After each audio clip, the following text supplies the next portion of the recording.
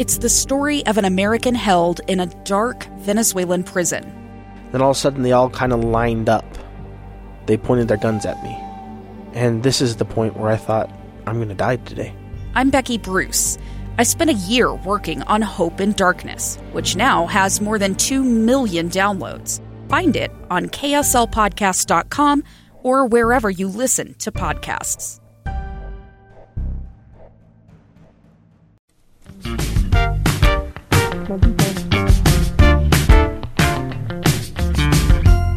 Hello, and welcome to Easy Being Green, the podcast where we talk about the planet, its health, and how we can make it better.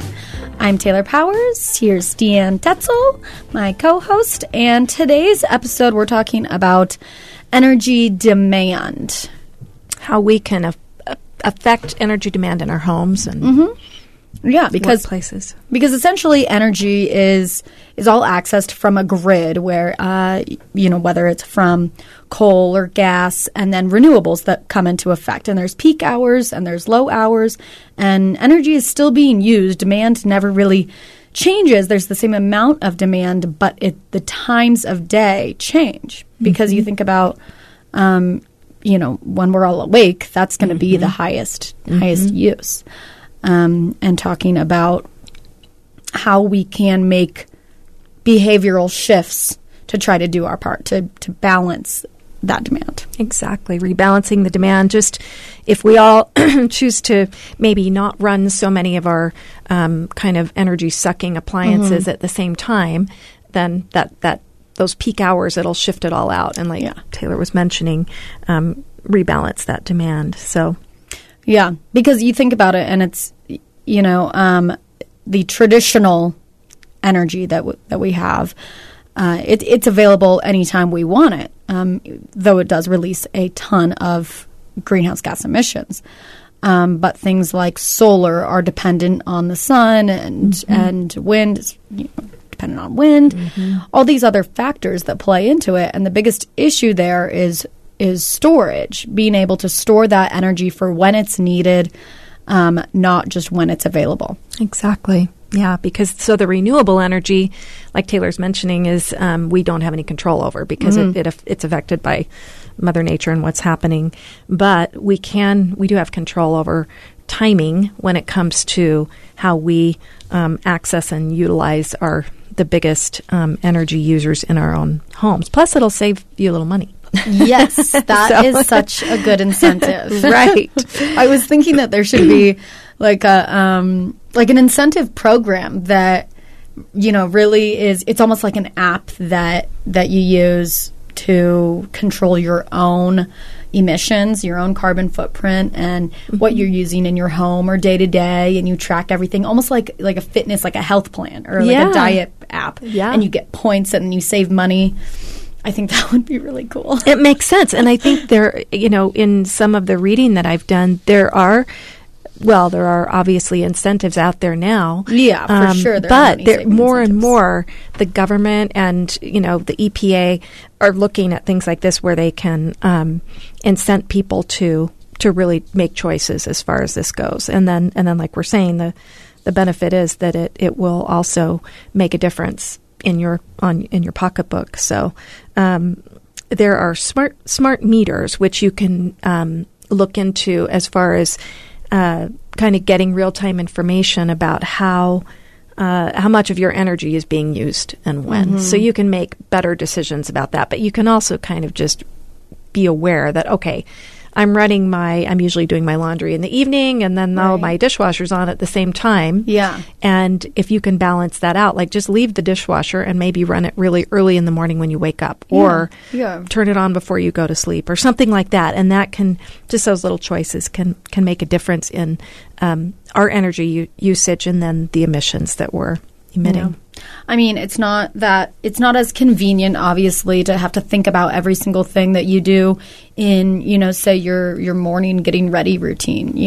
When I turn on the heat in the morning, but then I need to blow dry my hair. It's like, okay, well, why don't I not turn on the heat because the blow dryer is going to warm me anyway.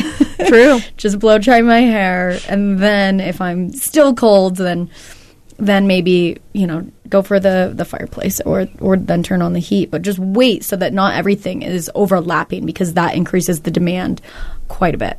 Yeah, I think you bring up a good point, too, because we're such creatures of habit. In our own homes, we want to feel like, well, I'm in control here, and I can have my heat turned up so that I'm comfortable. Right. I'm going to be blow drying my hair, and I may be, running the dishwasher or whatever. But if we can just think a little bit before we flip that switch or whatever, and think, oh, do I really need this right now? And while I'm doing this, I can turn this off or whatever. Right. Kind of like when you do turn on the blow dryer, you see your lights flicker a little bit.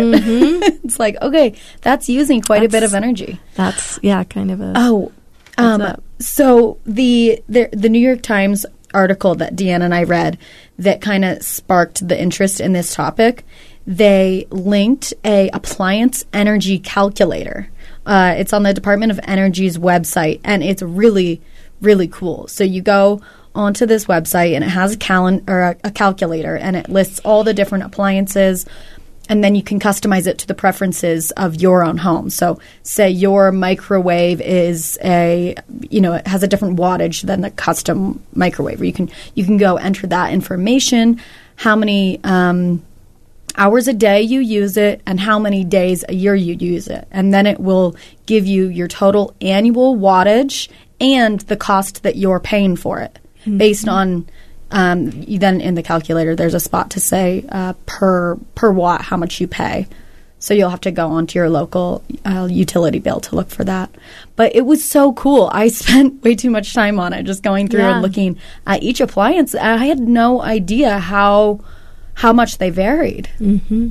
And I like what you were saying a few minutes ago about thinking of it as your diet plan or your health plan. Yeah. Think about it that way. Mm-hmm. How can maybe you look at it today, you make some of these choices we're talking about, and then in 6 months you look at it again and see, what impact have I made? Yeah. For sure. Because, as we always say, every little bit helps. So if you can look at your carbon diet, go through all of those appliances, figure out what you are putting out annually, and then, make a goal to reduce it by however much by the next year. And get with your friends or family and make it like a fun thing to track. Yeah. It would be really cool. And even see, is this making a difference in my energy bill? Because for sure. That's just a side benefit. We're all kind of doing our part to make a difference out there in helping the planet. But there's also that added benefit of you can save yourself some money. So that's always a nice little boost. Yeah. Unfortunately, I did read a stat, and I don't want this to defer anyone, but the 0.05% release, I forget the exact percentage, but a considerable amount of the gas carbon emissions. And unfortunately, those tend to be the people that don't care about incentives, that don't really care about anything except for their... And I'm making a total generalization. I mean, there are plenty of people in that 0.05% that are doing what they can. They're donating. They're using their platform to do good. But there's also a lot of people in that range that have private jets or, purchase so many clothes in a year that it's kind of out of control. So it really does make a difference what you do yourself in the local level. And there are some states and countries around the world as well are looking at, they realize that changing these kinds of patterns that we have, it's not easy to do. There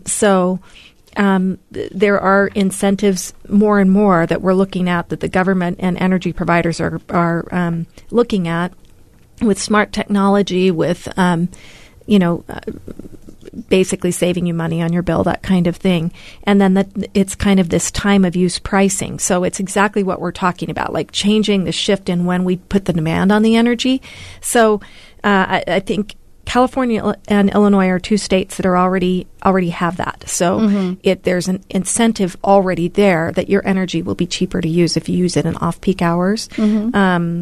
France, Spain, and Finland, and a few other countries are doing this as well. So the governments are already, and energy providers are saying, hey, look, this is going to benefit us all, and we'll help send this back to you in terms of saving you money. So, and not only incentive programs, but grid parity is it's what occurs when alternative energy can generate power at a cost and performance level equal to or less than electricity generated from conventional methods.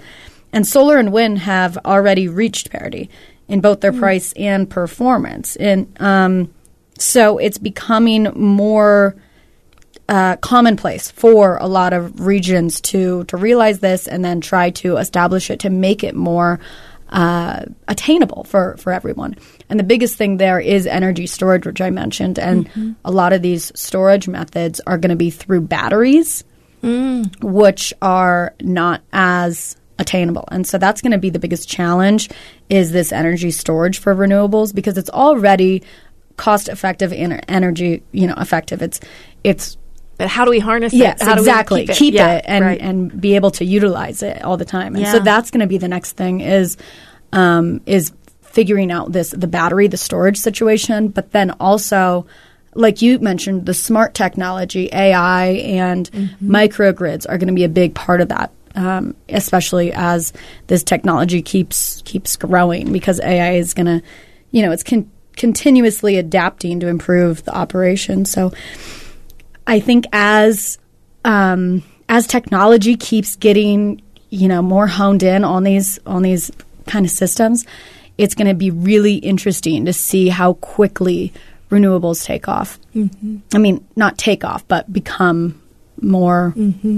We can figure out how to utilize the energy that they're pulling in and, again, harness it. There's definitely a lot of scary circumstances out there and scenarios, but when you look at everyone trying to make a difference, trying to harness this energy and figure out how to pretty much save the planet, there's a lot of inspiration and hope. That's how I feel. It's easy to get discouraged when you read some of this and hear some of the things that are going on, but at the same time, there's a lot of energy and a lot of money and a lot of attention being turned to this issue as well. And, some of the other things, we've talked about this in previous episodes, but make the simple choices around your house. If it's time to purchase a new appliance, look at, for an Energy Star symbol. Look at the smart thermostats. That can help a lot in saving energy and not using it when your house doesn't need it. And you don't have to think about it a whole lot. You need to spend the initial money for it, but you also I know there have been rebates on lots of these products too. So turn down your water heater a little bit. Use a smart power strip that you can turn off kind of those vampire energy electronics that are sucking energy just by being plugged in. So there's just tons of little things that you can a few do of to these choices that you can look at in your home and along with these kinds of daily choices and decisions. So yeah, definitely. I actually just moved into a new house and the water is so much hotter than my old place. And I was like, oh my gosh, I forgot how hot water can get. I got to go turn it down a little. Yeah. But tons of things you can do to make your difference and do your part. So thanks for listening. We'll talk to you soon.